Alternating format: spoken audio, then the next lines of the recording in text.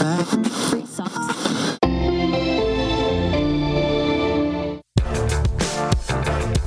You're listening to the Pharmacy Podcast Network.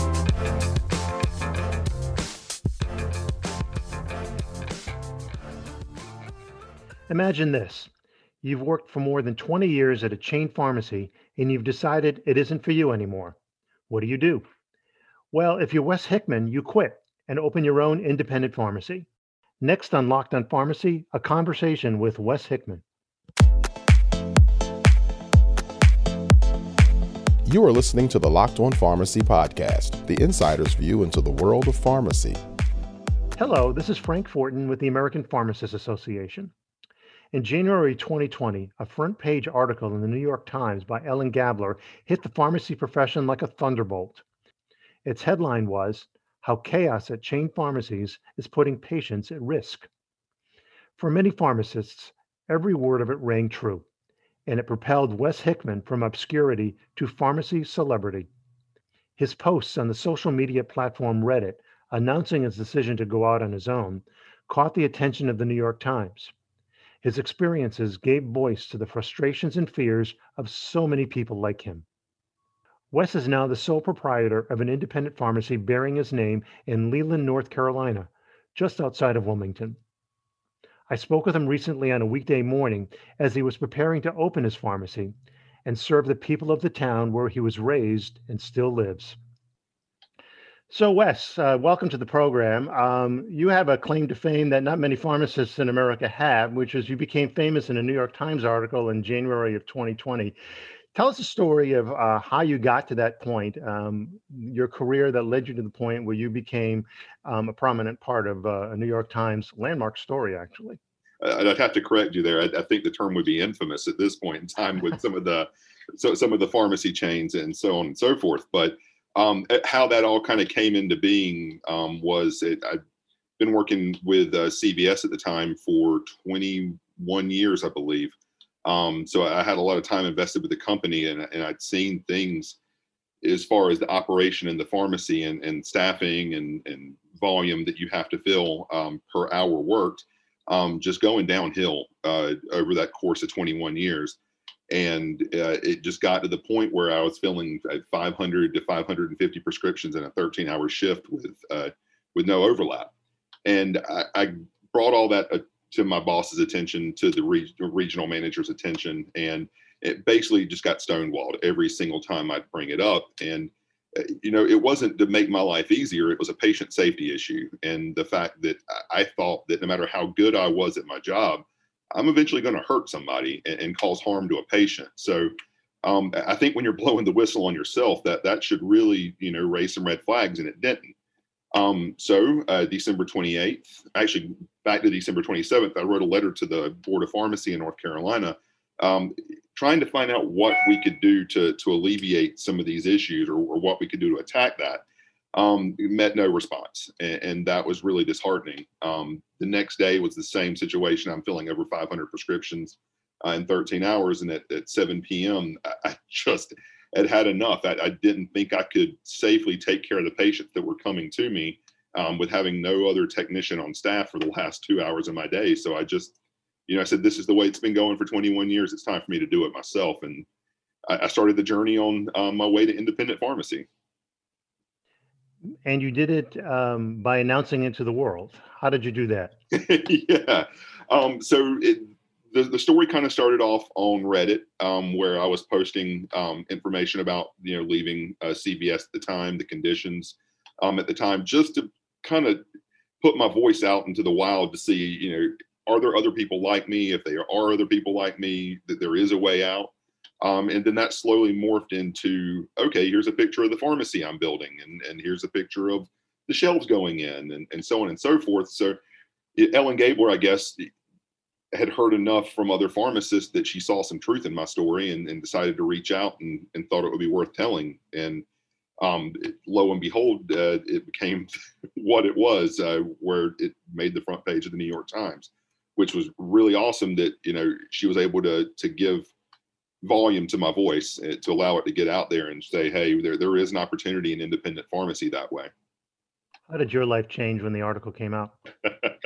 I had people come out of the woodwork I haven't talked to in ages. That was the first thing. I probably had, I would say, 10 telephone calls that first day that it came out to the pharmacy of people that I didn't even know, just, saying, hey, thank you for doing what you're doing. Thank you for putting your voice behind, the travesty that's occurring in our profession right now.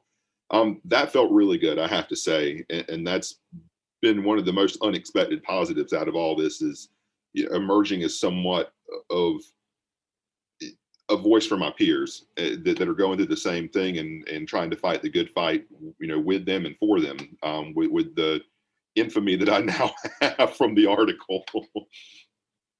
So, one of the things that struck me about your story is that you're starting an independent pharmacy. You have started an independent pharmacy at a time when independent pharmacies are struggling. What's that been like? It's been tough. The first year is in any kind of new business is tough in general.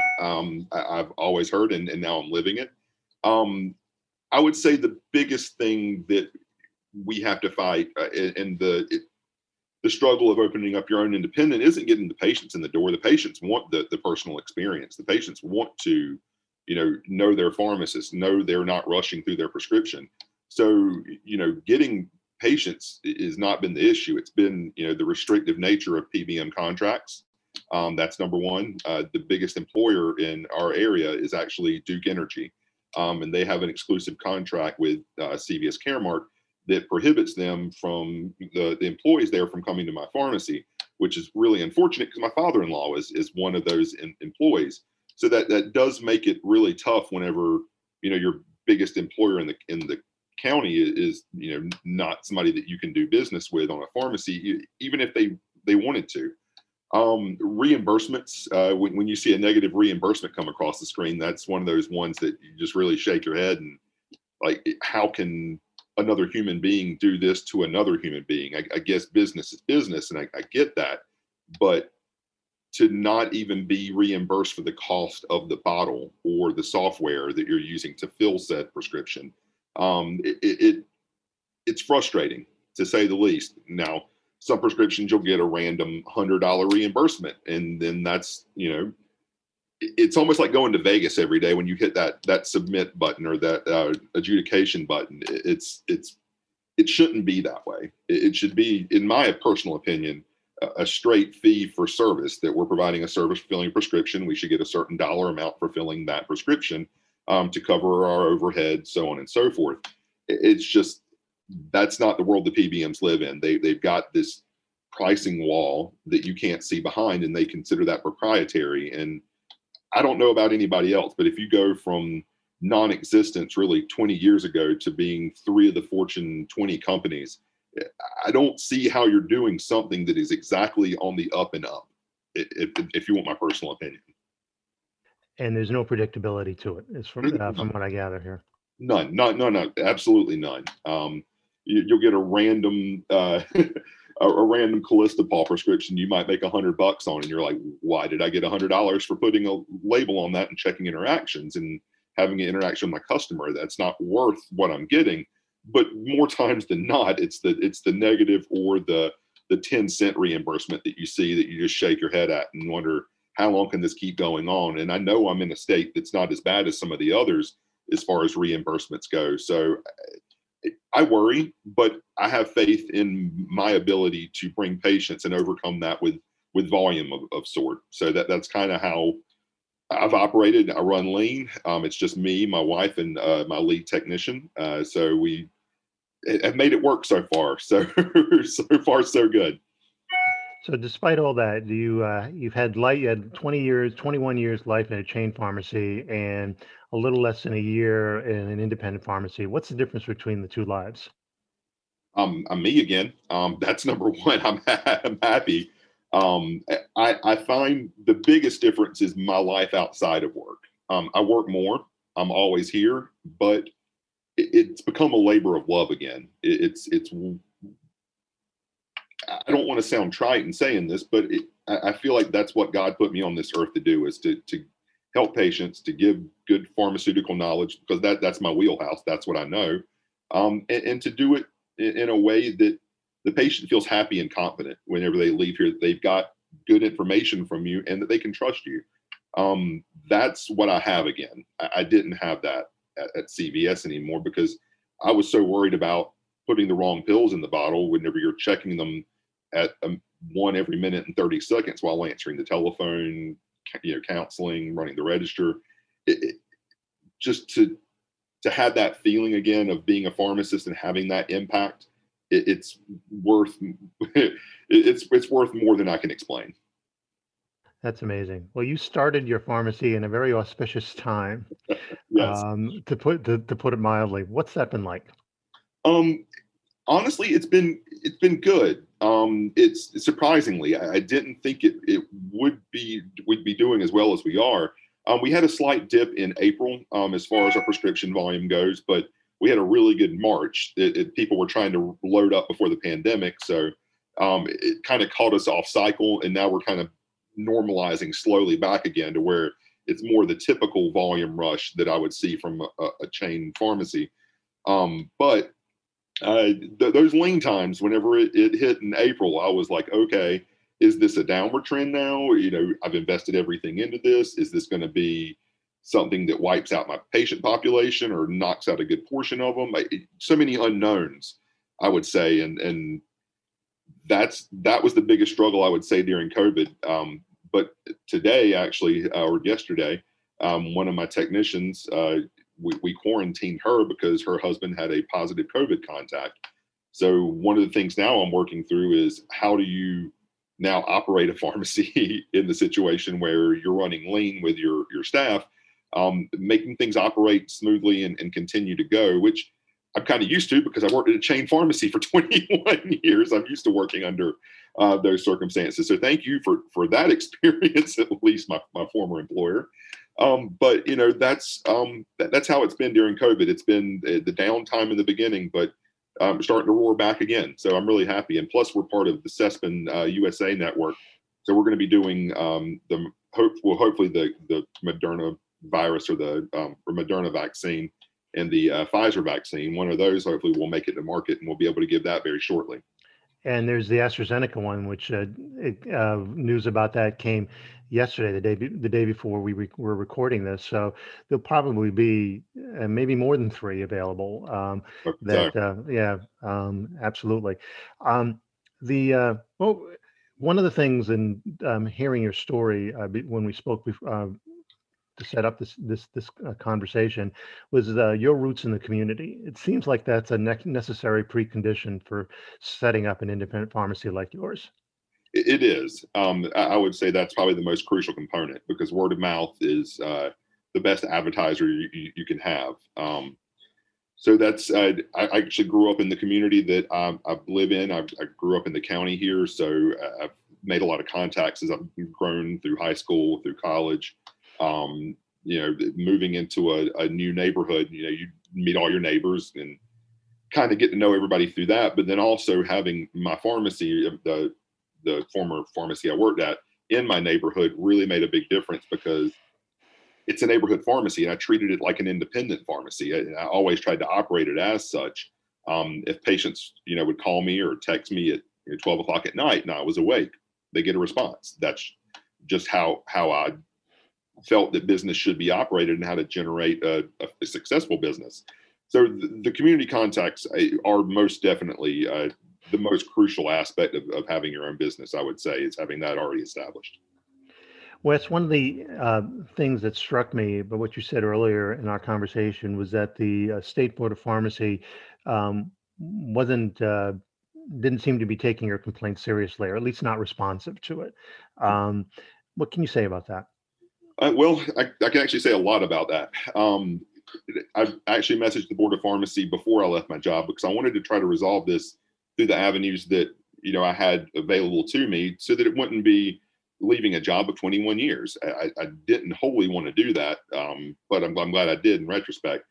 The board didn't respond. It took a week later, I responded to them again. I said, hey, I don't know if you guys, due to the holiday, didn't see this, but I can actually speak a lot more freely now that I no longer am employed, and laid it all out, basically how unsafe filling 550 prescriptions in 13 hours is. I was quickly emailed back. I would say within 10 minutes, I got an email back from the executive director of the Board of Pharmacy and was told to give him a call. So I thought that was, a little interesting that instead of an email, I now have a telephone call. So of course, the executive director tells you to call him, you pick up the telephone and you call him. And I was quickly told that it is not the position of the board to intervene in intra-company disputes. That's the literal wording that I was told. And I implored that this is not an intra-company dispute. It's a patient safety issue through and through. The executive director's point was that there is no issue that I'm reporting as far as patient harm that's occurred. I'm free to file a report if I feel that there is unsafe working conditions, and he will be happy to investigate. But based off my word, there's nothing that they could do legally to pursue action. So I kind of got disheartened with that because I'd done my research, and I don't think you'd realize that at that point in time. There's actually already statute in North Carolina. It's CVS versus the North Carolina Board of Pharmacy. It was in the North Carolina Court of Appeals in 2004 that established that the board does have the right to basically govern the amount of prescriptions that can be filled in a day by a pharmacist. They established that ruling. Now, that number isn't defined, but if it contributes to a patient harm event, then that is something that is under the board's purview. They can, cause, assess a penalty to the permit holder. So that, knowing that in my back pocket, I brought that back up, and he didn't really address that issue at all. And then reiterated that it's not the position of the board that intervene in intercompany disputes. That being said, 1 week later, a patient reached out to me, a former patient, and told me that her daughter had received received blood pressure medication for her allergy pills. The Board of Pharmacy came in and investigated that incident, cited the pharmacist and the technician, not the store that filled over 400 prescriptions that day with one pharmacist. So that really just showed me there they had no interest in governing that aspect that's already established in law, that could be a contributing factor to patient harm. And subsequently, why I decided to run for the Board of Pharmacy in 2021. Well, that kind of decision flies in the face of standard practice. One of the maxims of patient safety is it's usually not at the root of it is a system issue, not a personal responsibility issue. Although a person might have been at the nexus of the mistake, it's a system that may have led to that. It's always back to the 5 whys when you're doing root cause analysis. And it's something I have picked up from my time in a corporation, but I do feel there is truth in that if you dig down and ask 5 whys, you usually can get to the root cause of an issue that you need to address. And I feel like that is not even being even on the radar of the North Carolina Board of Pharmacy. And for that matter, across I'd say 49 states, it seems like Marty in Oklahoma is doing a good job over there holding their feet to the fire. But, I'd like to see more of that. I want to see more, pharmacists stepping up and defending their profession, defending their license, and defending their patients ultimately, because corporations care about money. They care about the bottom line and the dollar more than they care about their patients' lives, even though their slogans and mottos may say different. It's all about paying the shareholder at the end of the day. And I really want to see that practice change and get back to where we're the ones in charge of our profession rather than MBAs and bean counters. Wes, I'd like to wrap up with if you were to speak to someone were to come to you, a pharmacist were to come to you and say, I'm thinking about following in the footsteps that you did, that I'd rather not work in a chain pharmacy anymore. I'd like to set up on my own. What advice would you give him or her? The first question I'd ask is, are you ready to give your whole life to your project? Are you ready to live it? If they can say yes to that, and I believe them, then I'd say go for it. Live your dream, because you get one shot at life. You have one opportunity to make a difference. And I can tell you, I've made a difference in pharmacists' lives that I've never even met that have reached out to me since I've done what I've done. If you can make an impact on your patient's life and do it in the right way, do whatever you can do to make that happen. Believe in yourself and make that happen, is what I would say. Sounds like you have no regrets. Not at all. Not once. Great. Wes Heckman, thank you very much for joining us Thank you from for having Leland, me. North Carolina, the beautiful coast of North Carolina. And I hope you have a great day and a wonderful holiday season. You as well.